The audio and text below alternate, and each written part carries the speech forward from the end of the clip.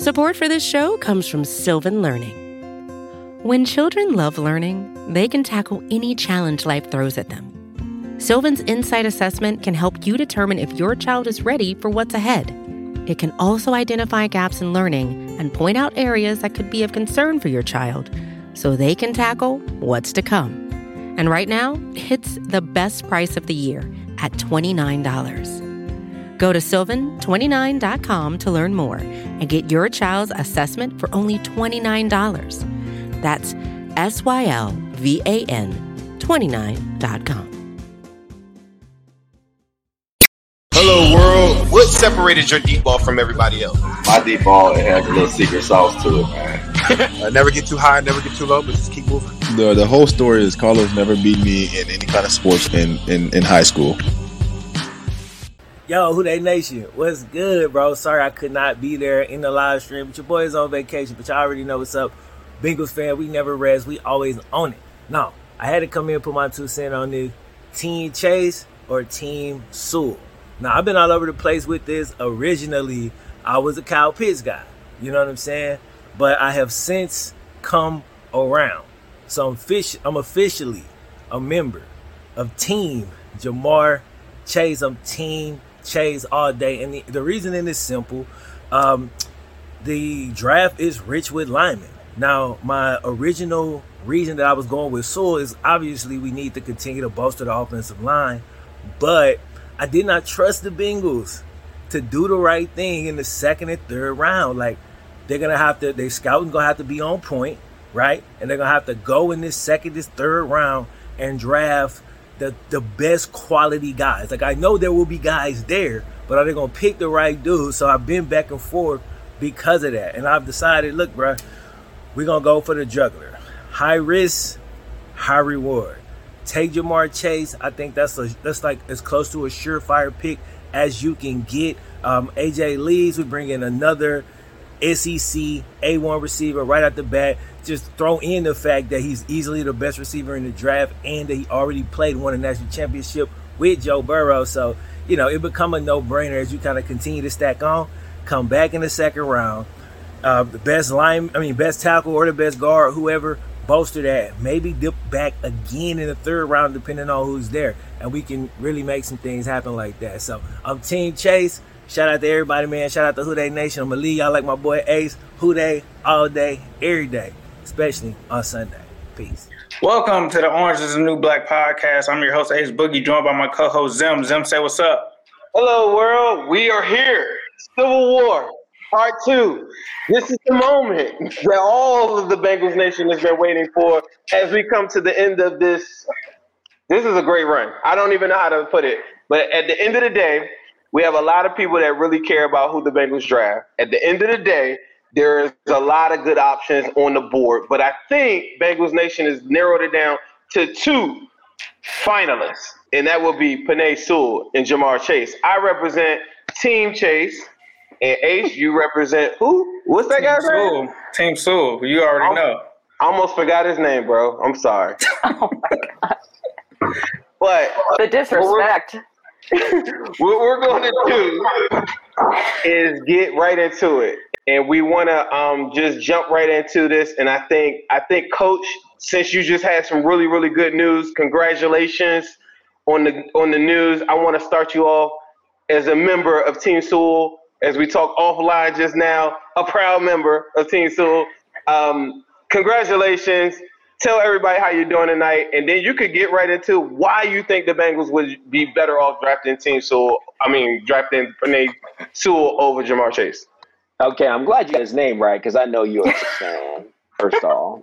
I am excited because I'm now part of the Tennessee State University Tigers, Go Blue, with Eddie George. Very excited to assist him and help the staff become all we can become and go win football games. Now on to the Bengals and Penei Sewell, as you said. Listen, when you look at the Bengals, where are the struggles at right now? It is in the offensive line. When I was last in Cincinnati, we had a very dominant offensive line. Andrew Whitworth, just to name one. Andre Smith. You're talking about some book and tackles, okay? The guards Who were they?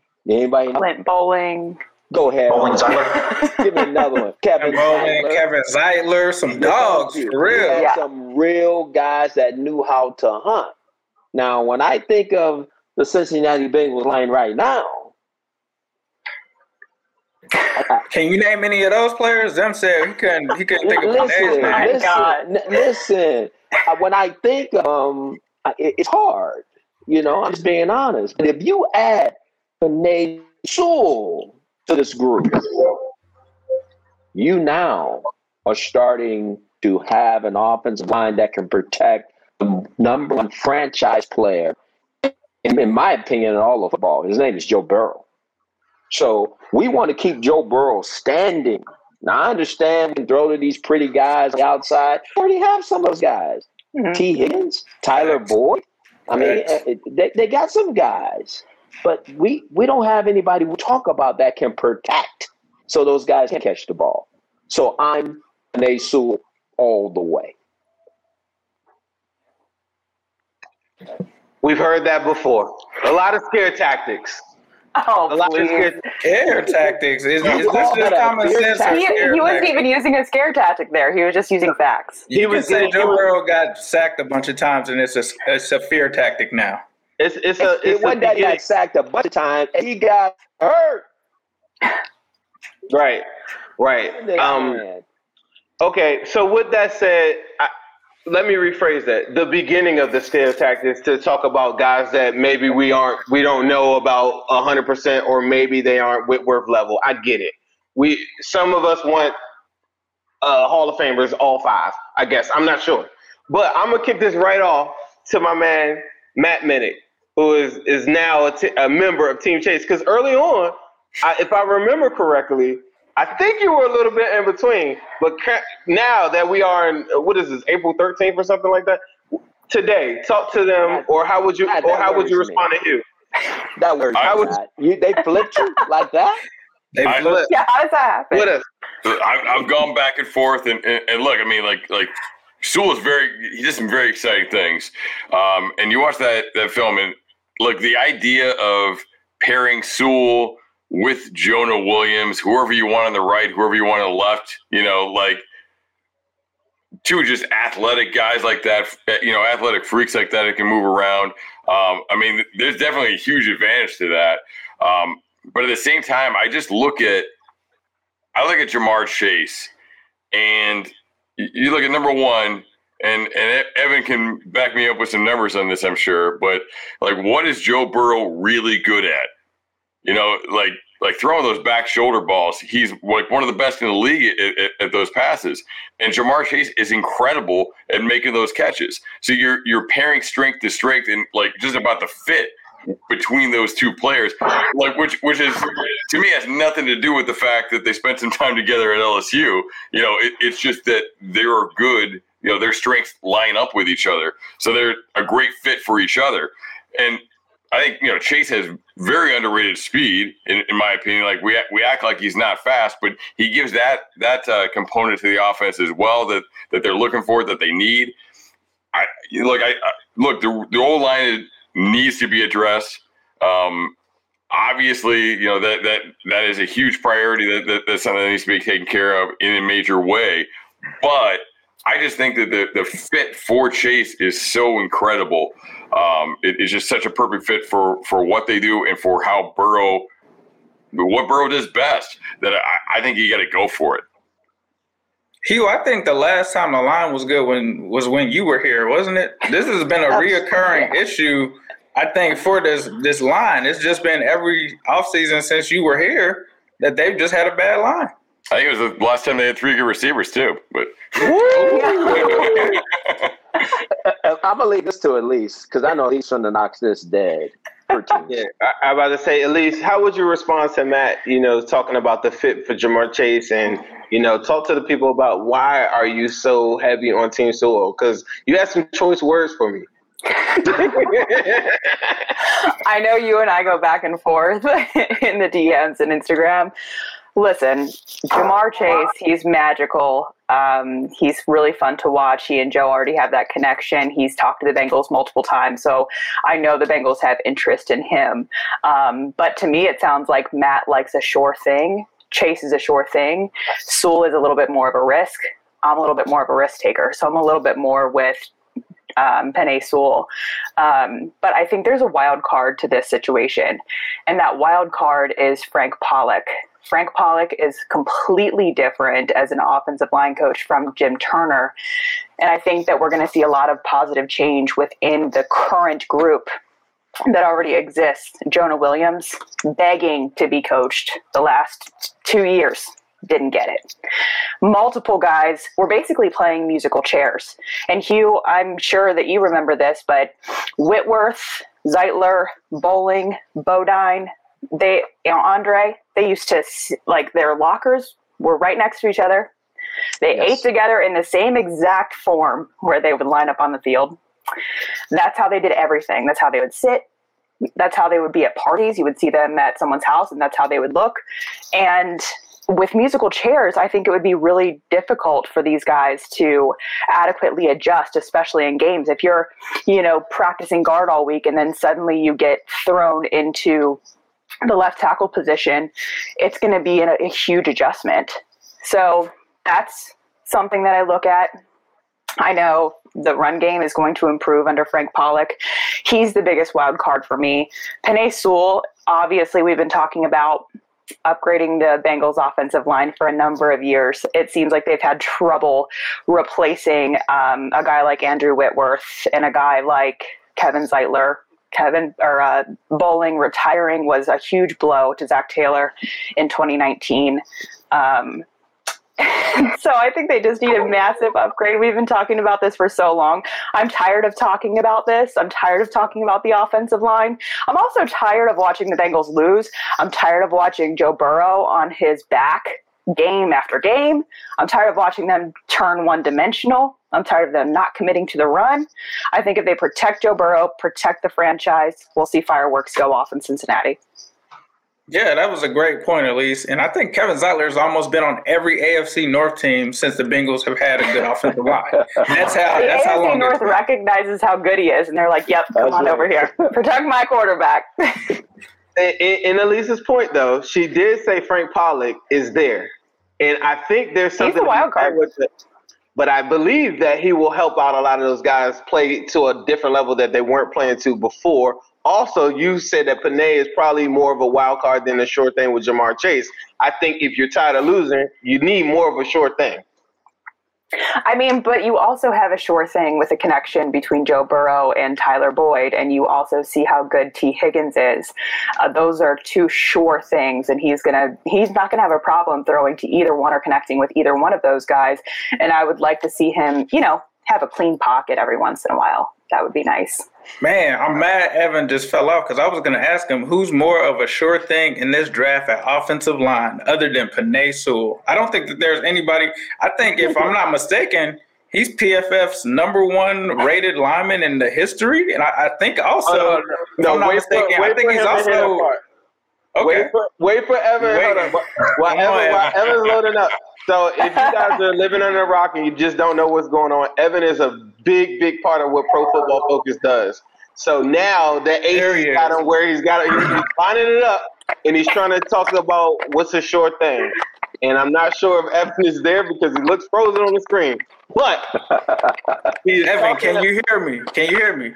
So I said, I heard people saying that Penei Sewell isn't a sure thing, but I'm pretty sure PFF considers him a sure thing because he was one of the greatest linemen that you guys have ever graded in the history of PFF. And if I'm not mistaken, you also have him rated higher than Jamar Chase. So technically, he's the best player available, is he not? Is Evan there? All right, we'll come back to Evan. I swear his eyes just moved. Just to clarify, I said he's a riskier pick. But he's not a sure thing. He's a little bit more of another wild card in the situation too now that just kind of happened today. We all do recognize that the Brownies just signed another pass, right? Yep, and another one. The guy on the other side of Mount Airy. Yeah, that's dangerous. They bet her be able to protect, or else it could be detrimental to everything they're trying to do. So again, Chase about them guys. Okay, I don't care how fast he is. You can put the most innovative. You can put no DBs there and say drop back and throw. It might be tracking him down as soon as he put his foot in the ground. Coach, I was waiting for that moment right there. Before I let you say something, Andre, the most creative, innovative offensive mind that I know personally, is Mr. Hugh Jackson, right? Yeah. If I have Jamar Chase, I have Tyler Boyd, I have T. Higgins, and I have you spread out in different type of formations that you like to run, I'm going to dictate a lot of different coverages. I'm going to dictate a lot of different things that I'm not trying to go mano-a-mano with Clowney or anything like that. I'm going to take them out of their comfort zone. I'm going to run a lot of different things that they're not going to be able to keep up with that. If I'm spreading you out, I'm going to make you hesitate on a lot of different things that you want to do, Mr. Clowney or Mr. Garrett. I love your point. But I had all of that with Andrew Whitworth and Andre Smith, Kevin Zeitler, Cliff Bowley. Those guys were the key to it all. I'm being very honest with you. Without those guys, I couldn't do what I do. So I appreciate what you're saying, and you can only as creative as your players are. So I'm just concerned when we get ready to take this franchise quarterback, who I think is one of the best players in the National Football League, and putting behind a line, and Coach Pollock is phenomenal, but he's only as good as the players he has. And he'll make some guys better, but he has some real talent.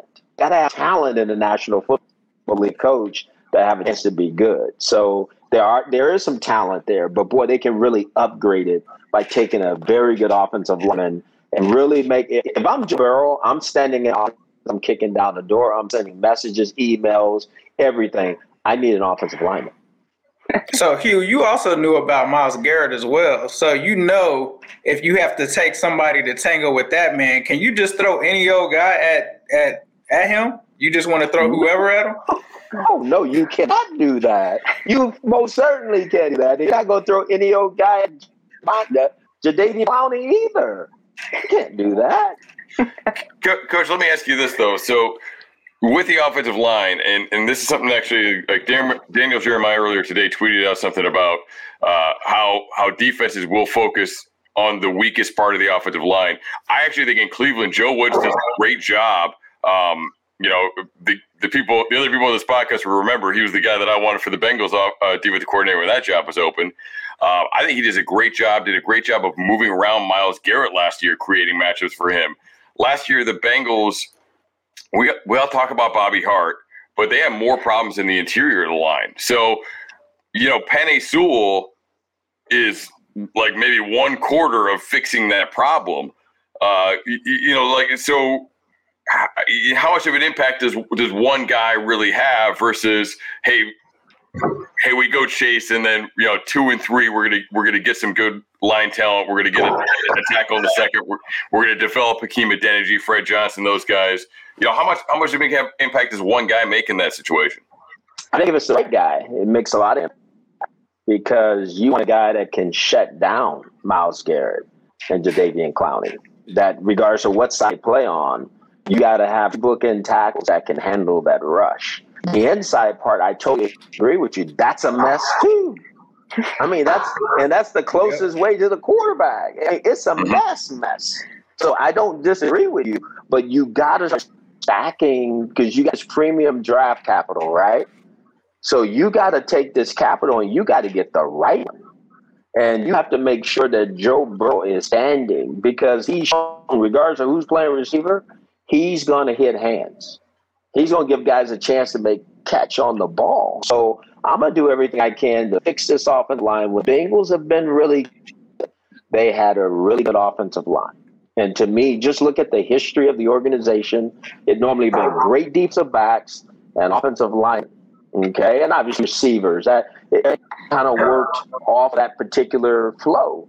But right now, they've kind of gotten away from that. I think they're starting to get the defensive backs back to where they used to be. But they got to fix this offensive line. You got to fix it fast.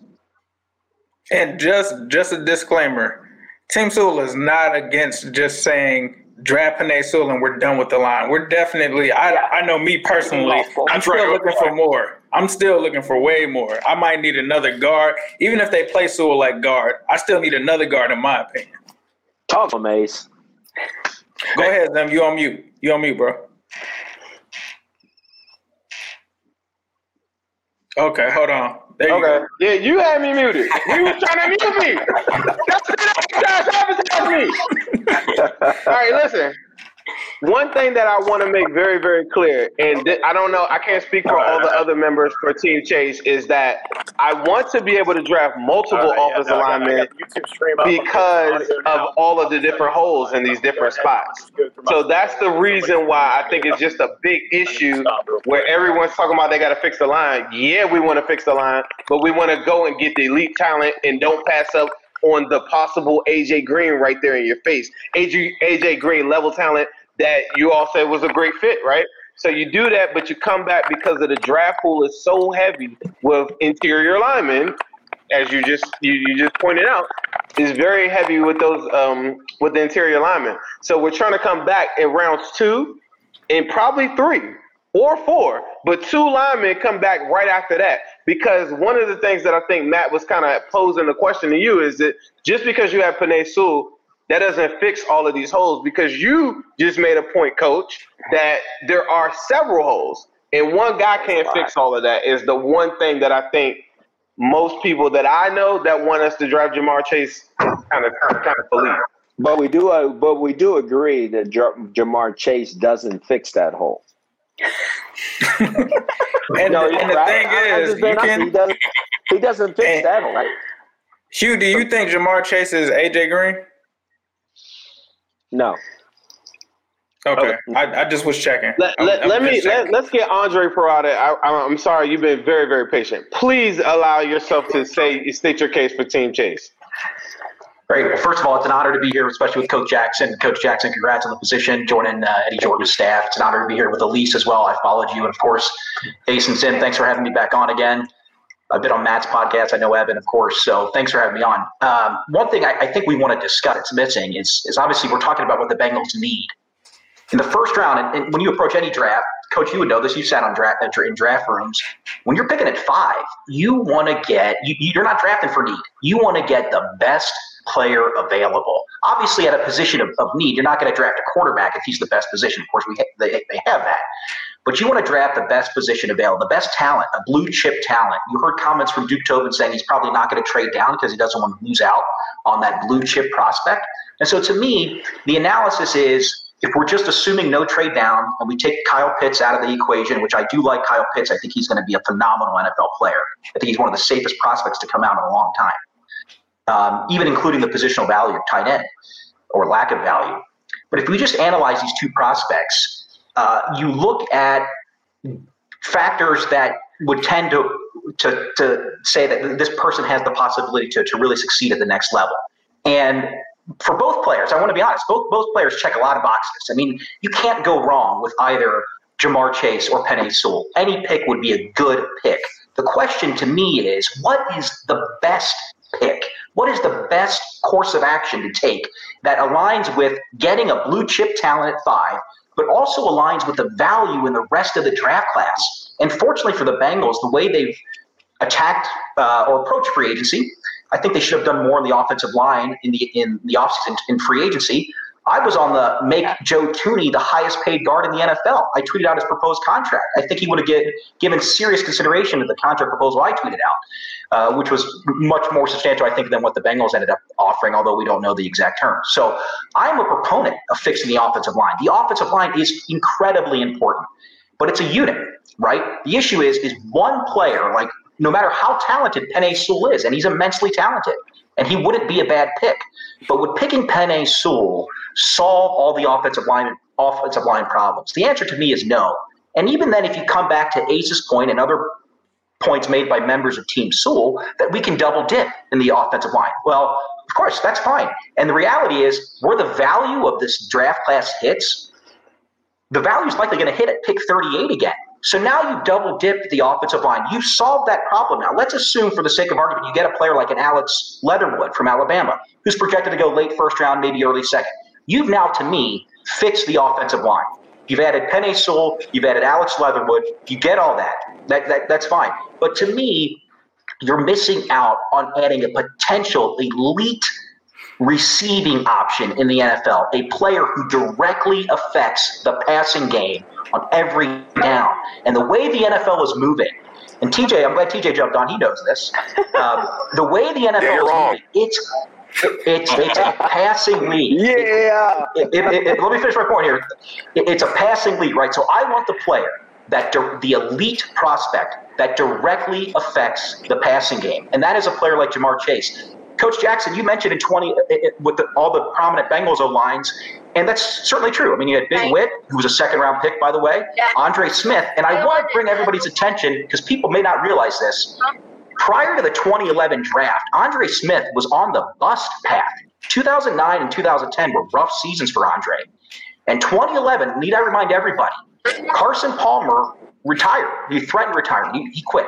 Okay? He walked out on the Bengals. The Bengals, at that point, going into the 2011 draft, did not have the most important player at the most important position. They did not have a quarterback. So if you remember that 2011 draft, what could the Bengals have done? If they're approaching it just on what I hear from the team Sewell is, we need to protect Joe Burrow. We don't want his knee shredded, as if anybody wants Joe Burrow's knees to be shredded.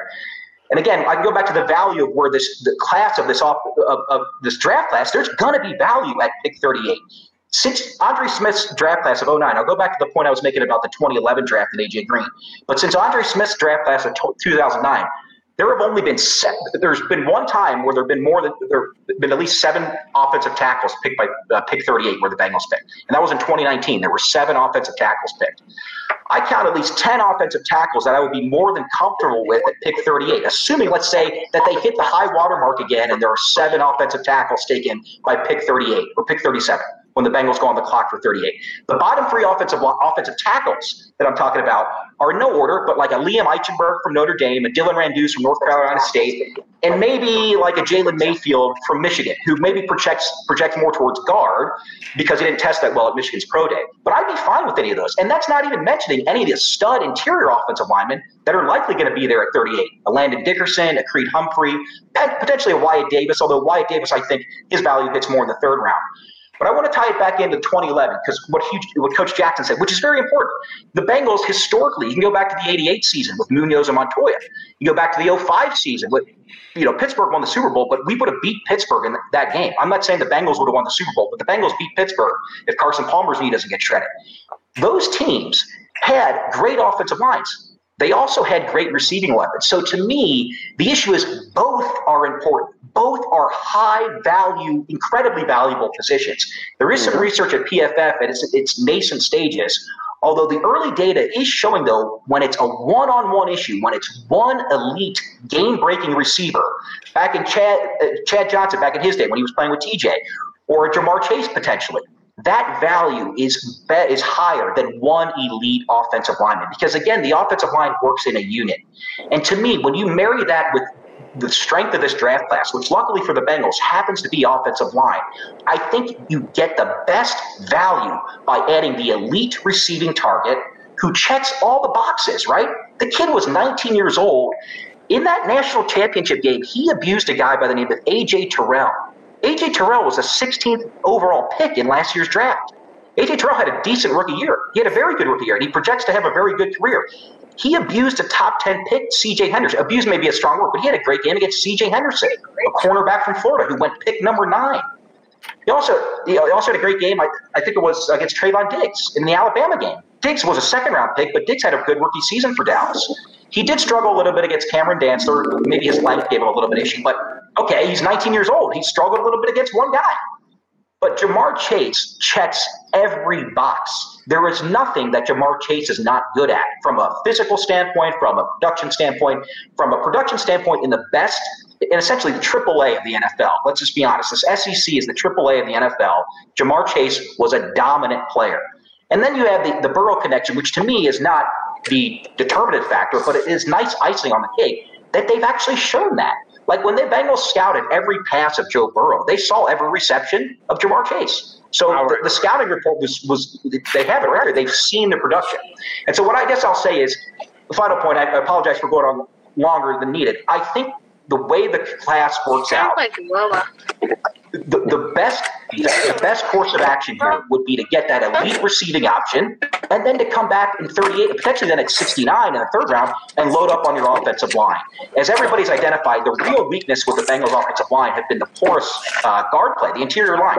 They did sign Riley Reif. Riley Reif is a good player. He's advanced in age, but I think he can give you a year, possibly even more on a smaller extension.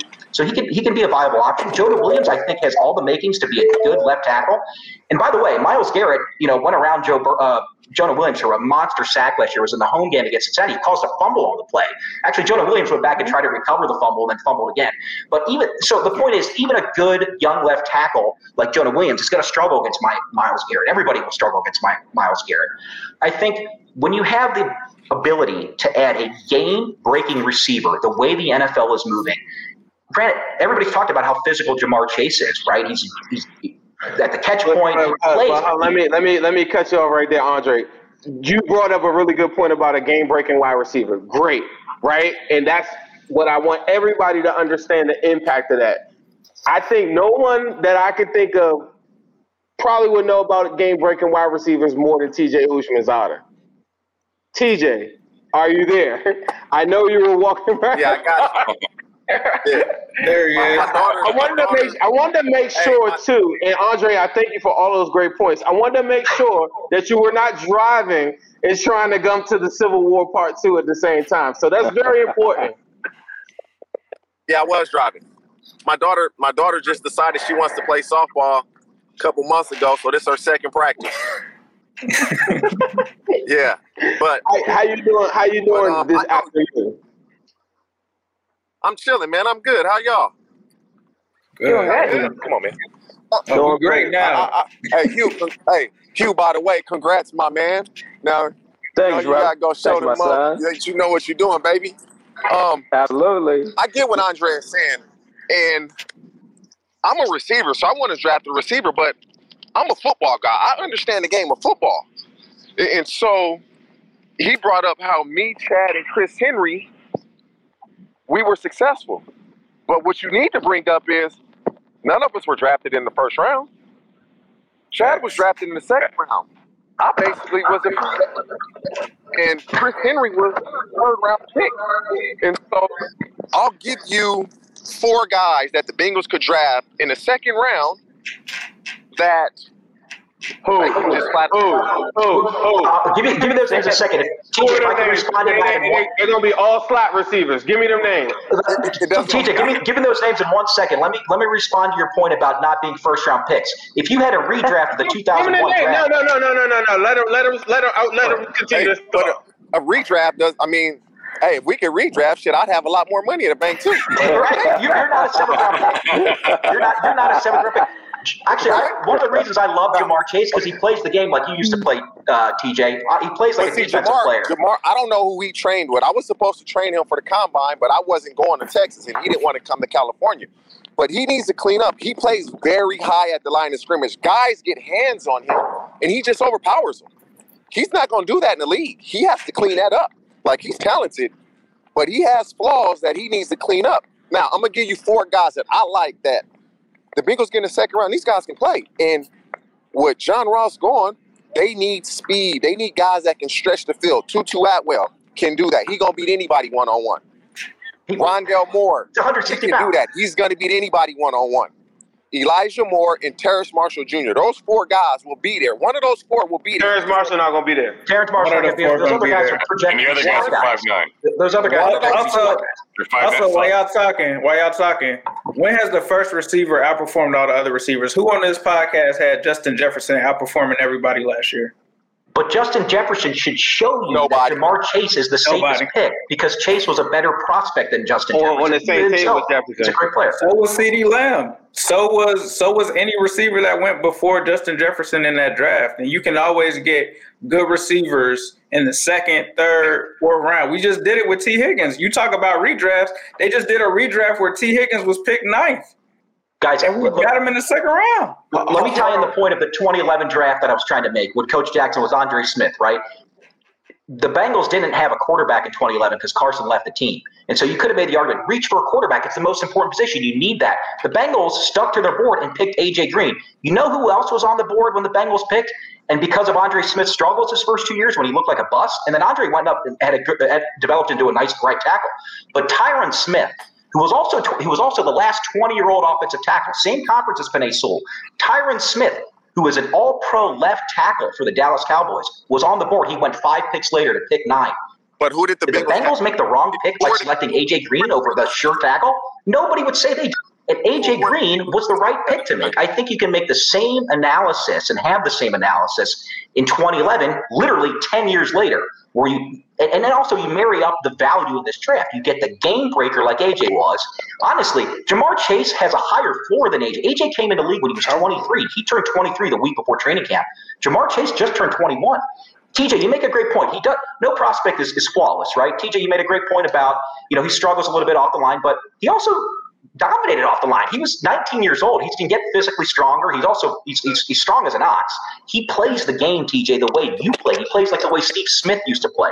He plays the game like a defensive player. And you add that to the Tyler Boyd and T. Higgins, now you've just increased the level of your offense to a level that can compete with Kansas City. All right, Andre. We let you go, bro.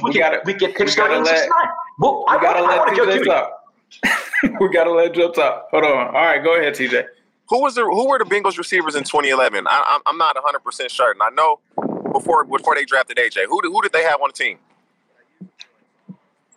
Before they drafted AJ, they had Andre Caldwell, Jerome Simpson. Remember they drafted Ryan Whalen that year as well. And that's why you draft AJ Green right there, just because of those names you said. That's why you draft AJ. But AJ was the highest rated player on their board. It's not like they didn't draft AJ for need. They drafted AJ. Caldwell. When you have Andre Caldwell, Jerome Simpson, and whoever else, you don't have you have anyone. You don't have. That's what we got at guard right now. They didn't have a quarterback. They didn't have a right tackle. Andre Caldwell. AJ Green left 110 targets off this previous team that just left, right? I mean, AJ Green just left the roster, 110 targets. You want to replace them, and the guys that you just brought up. You brought up 4 guys. One guy nobody on this panel thinks is still going to be there, and Terrace Marshall. So now you're down to 3 people. One of them was Elijah Moore, who is a complete dog. But he's a slot. No, that's a problem. That's a problem with the NFL. And Hugh will tell you this. Okay. You get a small guy, and because he's small, you put him in a slot. Right. Why? You put his ass on the outside, nobody's touching him. Okay. He didn't play that much. But do you think that this staff is going to see it that way? This staff not going to see it that way? He never aligned that way. This is a copycat league. Rondale Moore, Tutu Atwell, and Elijah Moore, you know why they're rated high?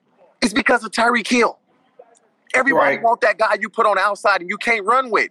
They too quick. They're too fast. It's a copycat league. Like, you can get those guys in the second round. The games are won and lost up front, man. Look, nobody's saying to ignore the offensive line.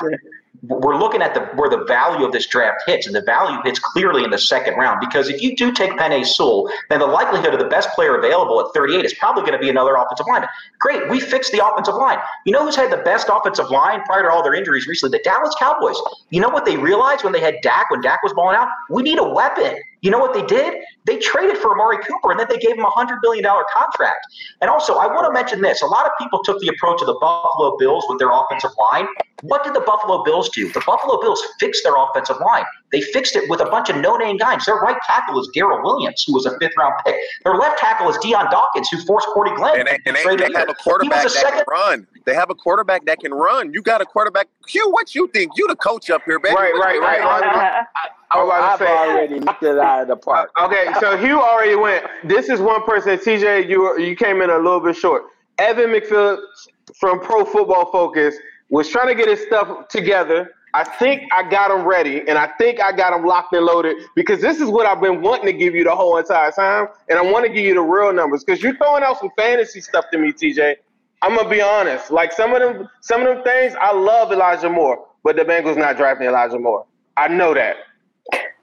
Evan McPhillips, please talk to these people, please.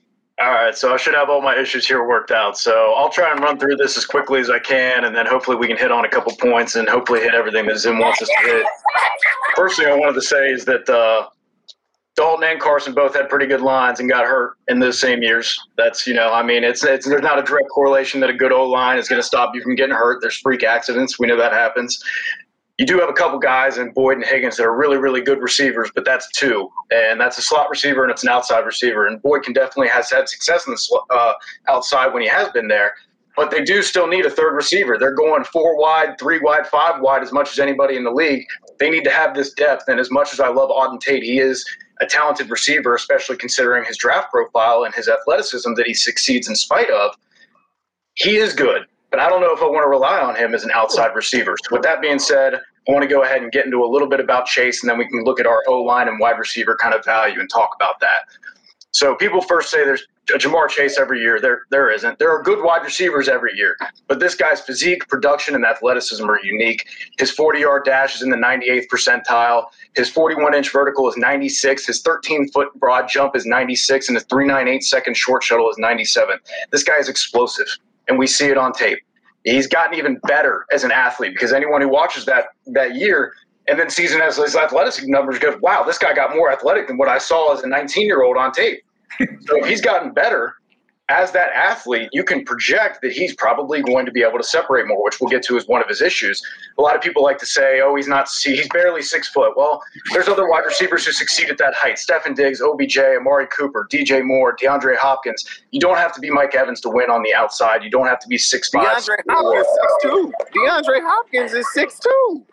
They've got him listed. I hear that. All right, he plays big.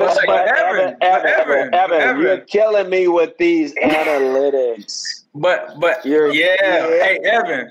Well, I could have sworn.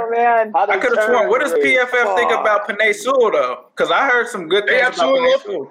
There are analysts like Mike Renner is one.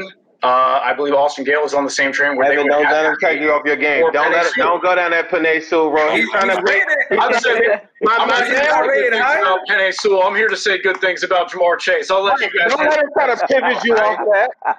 He's rated number 2 though, right? Penei Sewell's rated number 2. I thought I heard that he's one of the best linemen that PFF has ever scouted in their history.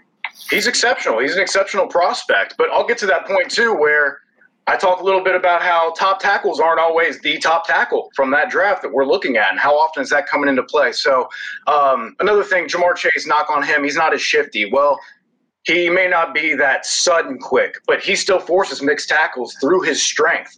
He is great at reading leverage in the open field, destroying these tackling angles, and finding ways to pick up extra yards. He actually forced missed tackles at a higher rate than Jalen Waddle, Devontae Smith, Rashad Bateman, and Elijah Moore. His rate of missed tackles of .252 per attempt ranks in the 93rd percentile among all Power 5 receivers since 2014. So this guy can create space even if he's not sudden. He can find ways to make tacklers miss, and that makes him very much a threat. Also, obviously, he's a great contested catch receiver. We know he has the body control. He has that little DeAndre Hopkins sudden push off, little tiny arm off that you need, the little savvy stuff, the variation of his speed and his routes that helps him to get that separation even when he's not quite as sudden as other guys like Jalen Waddle. Looking at the wide receiver, you see these stable metrics that go year to year, right? And some of these most stable, predictive metrics for wide receivers that we found so far are receiving grade, your receiving grade versus single coverage and zone, your separation, your yards per route run, ADOT, and largely YAC perception, right? So these are some really important indicators that'll tell you they're likely to repeat this year after year, right? And he's excellent at some of the most stable metrics, including a healthy 2.5 yards per route run. So every time he's running a route, he's generating almost 3.5 yards for you. That's extremely valuable.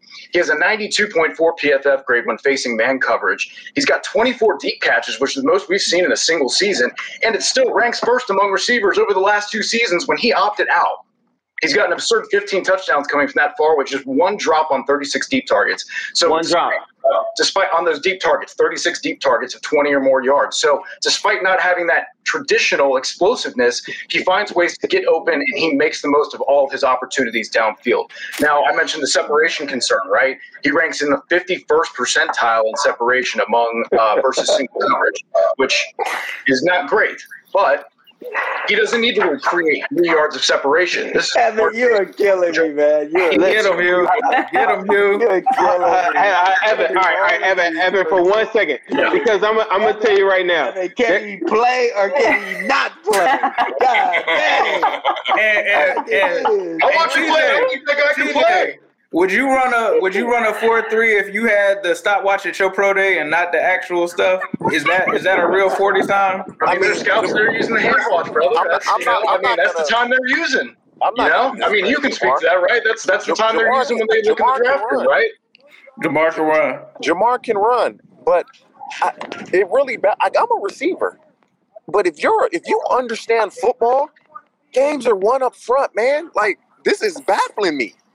Games are won up front. Trenches. Well, can I talk a little bit about maybe O-line and wide receiver? You guys are talking about. I'm gonna let you guys in on a secret. Everybody talks about how fast he is. I'm gonna give you an analogy that I tell my guys when we train, and y'all gonna steal this shit too. So give me credit when you steal it. If you have the fastest car in the Indy 500 and you crash on the first lap, does it matter how fast you are? Nope. It doesn't matter. If you can't decelerate and create separation, it doesn't matter how fast you are. PFF, y'all don't do that. I just gave y'all free games. Y'all gonna stick with it too. And so you have to be able to decelerate. You have to be able to create separation. That's why guys like Troy Williamson, who was 6'2", 210 pounds, ran a 4.31, couldn't play. He couldn't decelerate. You have to be able to decelerate, create separation. I can be as fast as I want, but when it's time to turn left, if I run into the wall, I'm out the race.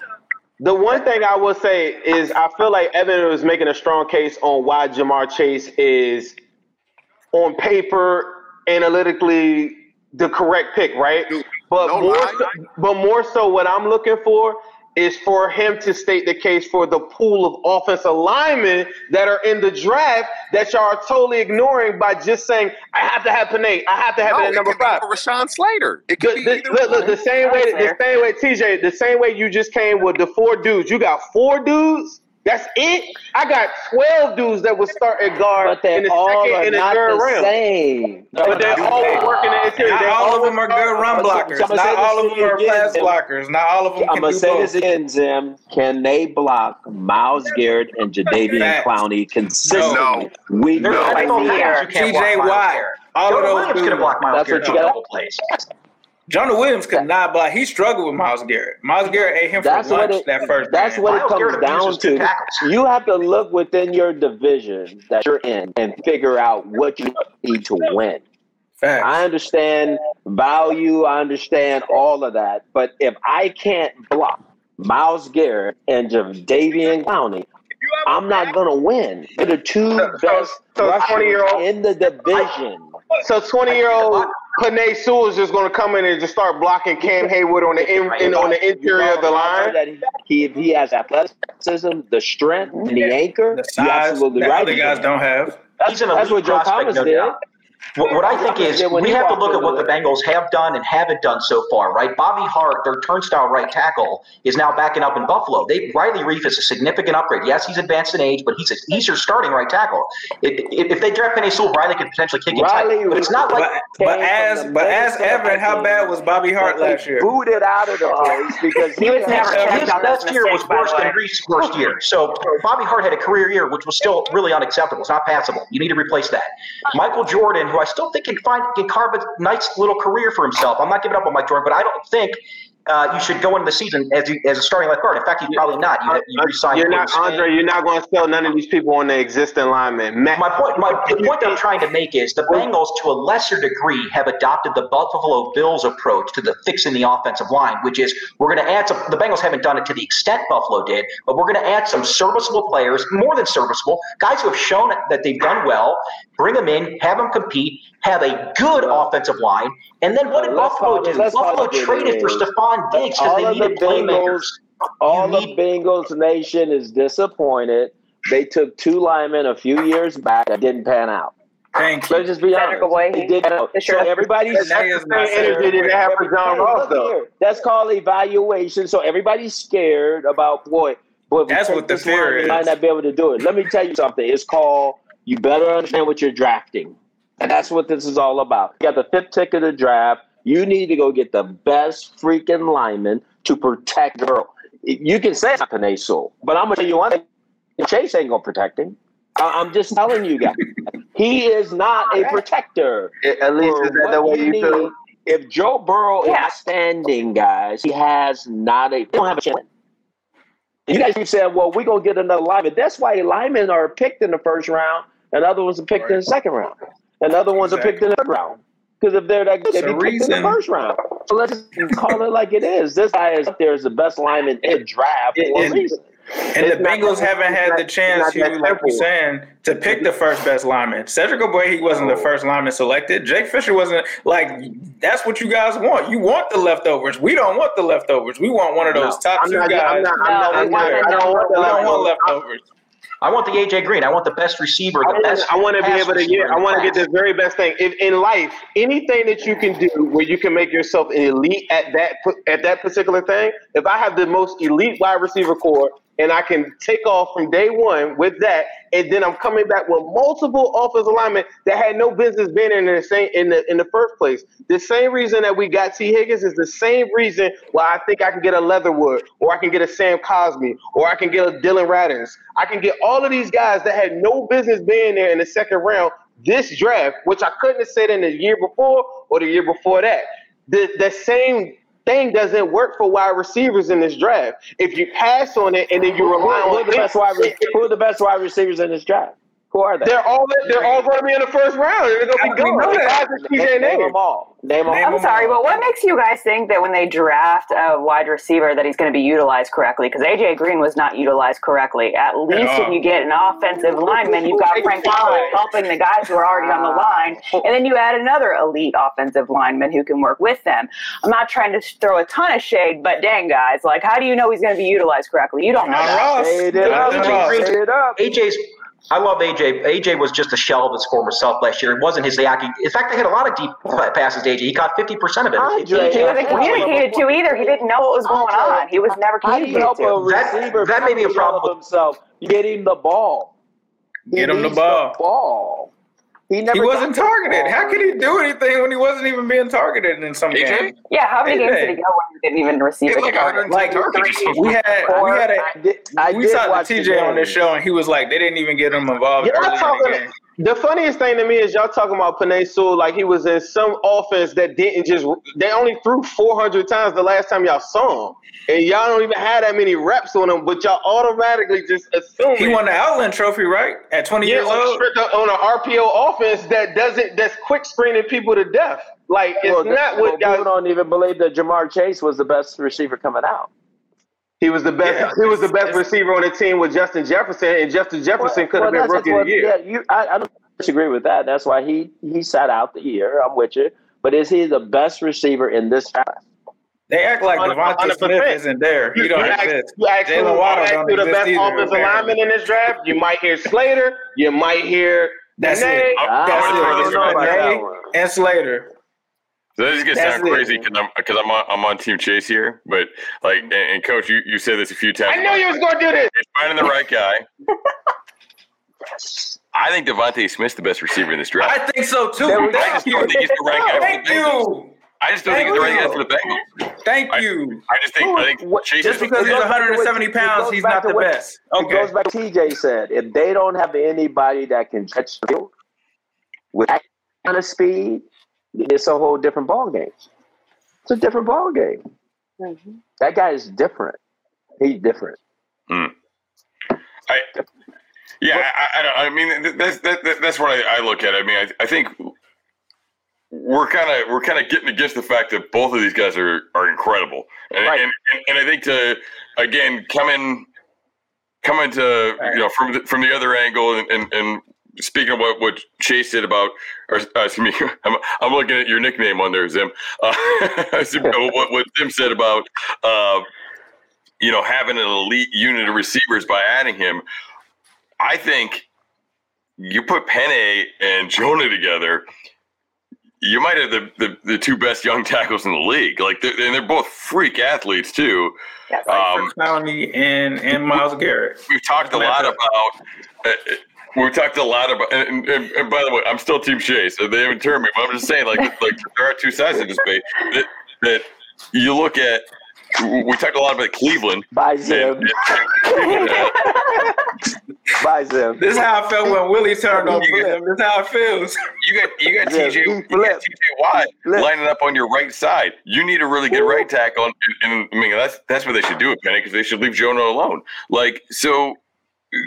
You can argue that from both sides is all I'm trying to say, but hey, why are the Ravens always good? Why are the Ravens always good? They always have a good offensive line. They got 3 good corners too. 3 great corners. All right. Offensively, they run the ball on everybody before Lamar and after Lamar because their offensive line is good. Name a receiver that they have. They drafted so many of them. Travis Taylor, all these different guys. And that's why they won't win a Super Bowl. But they've been trying to have weapons too this offseason. We the Bengals, bro. We just trying to get to the playoffs. Get to the playoffs and let's worry about that after. You got a player like you got a quarterback like Joe Burrow. To Elisa's point earlier, she mentioned Frank Pollock, and I do think again, I don't think anybody on here thinks that the Bengals did enough in the offseason to address the offensive line. Luckily, though, with the value in this draft, you're going to get some good offensive linemen at pick 38 and 69. Now, maybe you double dip and you take Sewell first, but you still leave your team with a massive hole at an incredibly important position. One thing I will say this about Chase, with his physical nature of play, TJ, I've mentioned this many times already, he plays the game like you played. With that chip on his shoulder, he plays like a defensive player. And I like the way you throw that in there. You know, let me tell you why I'm trying to make the last point. Because that the boy way was really good. He was the best at what he did. But look at here. Shine those shoes. Shine those shoes with a terrible towel, TJ. That was my favorite highlight. Chase is not TJ. Chase ain't TJ. I'm just telling you, Chase ain't TJ. You can forget that one. It needs to be in the Bengals Ring of Honor. TJ, you need to be in there. But Jamar Chase is an elite prospect. The point I'm trying to make with Jamar is with the way the game is played, and Coach, you know this, you were a wide receivers coach. Just FYI, my phone for some reason, I'm at 6%, so if it hangs up, just FYI. I appreciate your time already, man. I appreciate you. Can I just make the last point about that? I haven't made the point yet. The way Jamar Chase plays the game, with the way games are officiated, a little hand check, a little defensive holding, a little legal contact is a 5-yard penalty, and it's an automatic first down. You know how many times Jamar Chase is going to extend drives by just drawing defensive But Andre, I respect what you're saying, but that's going to be different for him when he come in this league. He's going to have He's to shown it. He's shown it against SEC competition, Coach. He's already shown it. He abused A.J. Terrell. Go watch the championship game. A.J. Terrell is going to be a good corner. He already abused him. He was 2 years younger. I think that's not Marlon Humphrey though, and that's not elite corners that are. Marlon Humphrey's a Bama corner. That's not Jalen Ramsey. That's not Jalen Ramsey. I think we've come to a good closing point in this whole ordeal. I feel like we both like the players. I think Hugh is kind of discounting my man Chase a lot, but I do think we all agree that we do like Penei Sewell and we do like Jamar Chase. Right. It's just people, some people want to get offensive line fixed earlier. Whereas I think it's a necessity. I'm gonna say this, Zim, and I'm gonna leave it alone. Some people want Joe Burrow standing, and some people want Joe Burrow on his back. That's what I want.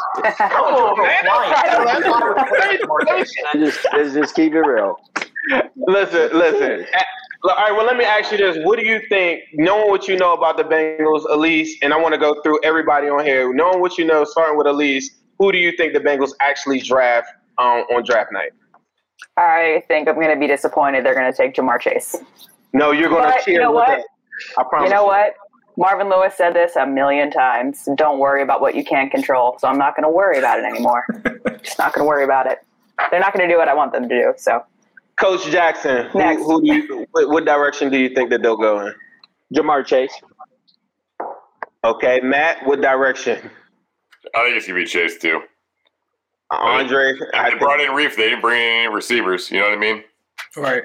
To Matt's point, and bear with me, I'm an attorney, so I bill by the hour. So I'm going to talk a little bit here. But it's going to be. You got to close it out. We're already over on time. You got it. Like my brother, you got to tell them who they're going to pick. It's going to be Chase because the only play that they made it in the offseason for a receiver was the offer to Kenny Golladay. But Kenny Golladay, by all accounts, approached them. They've totally ignored that position. They need an alpha dog. They should. Coach.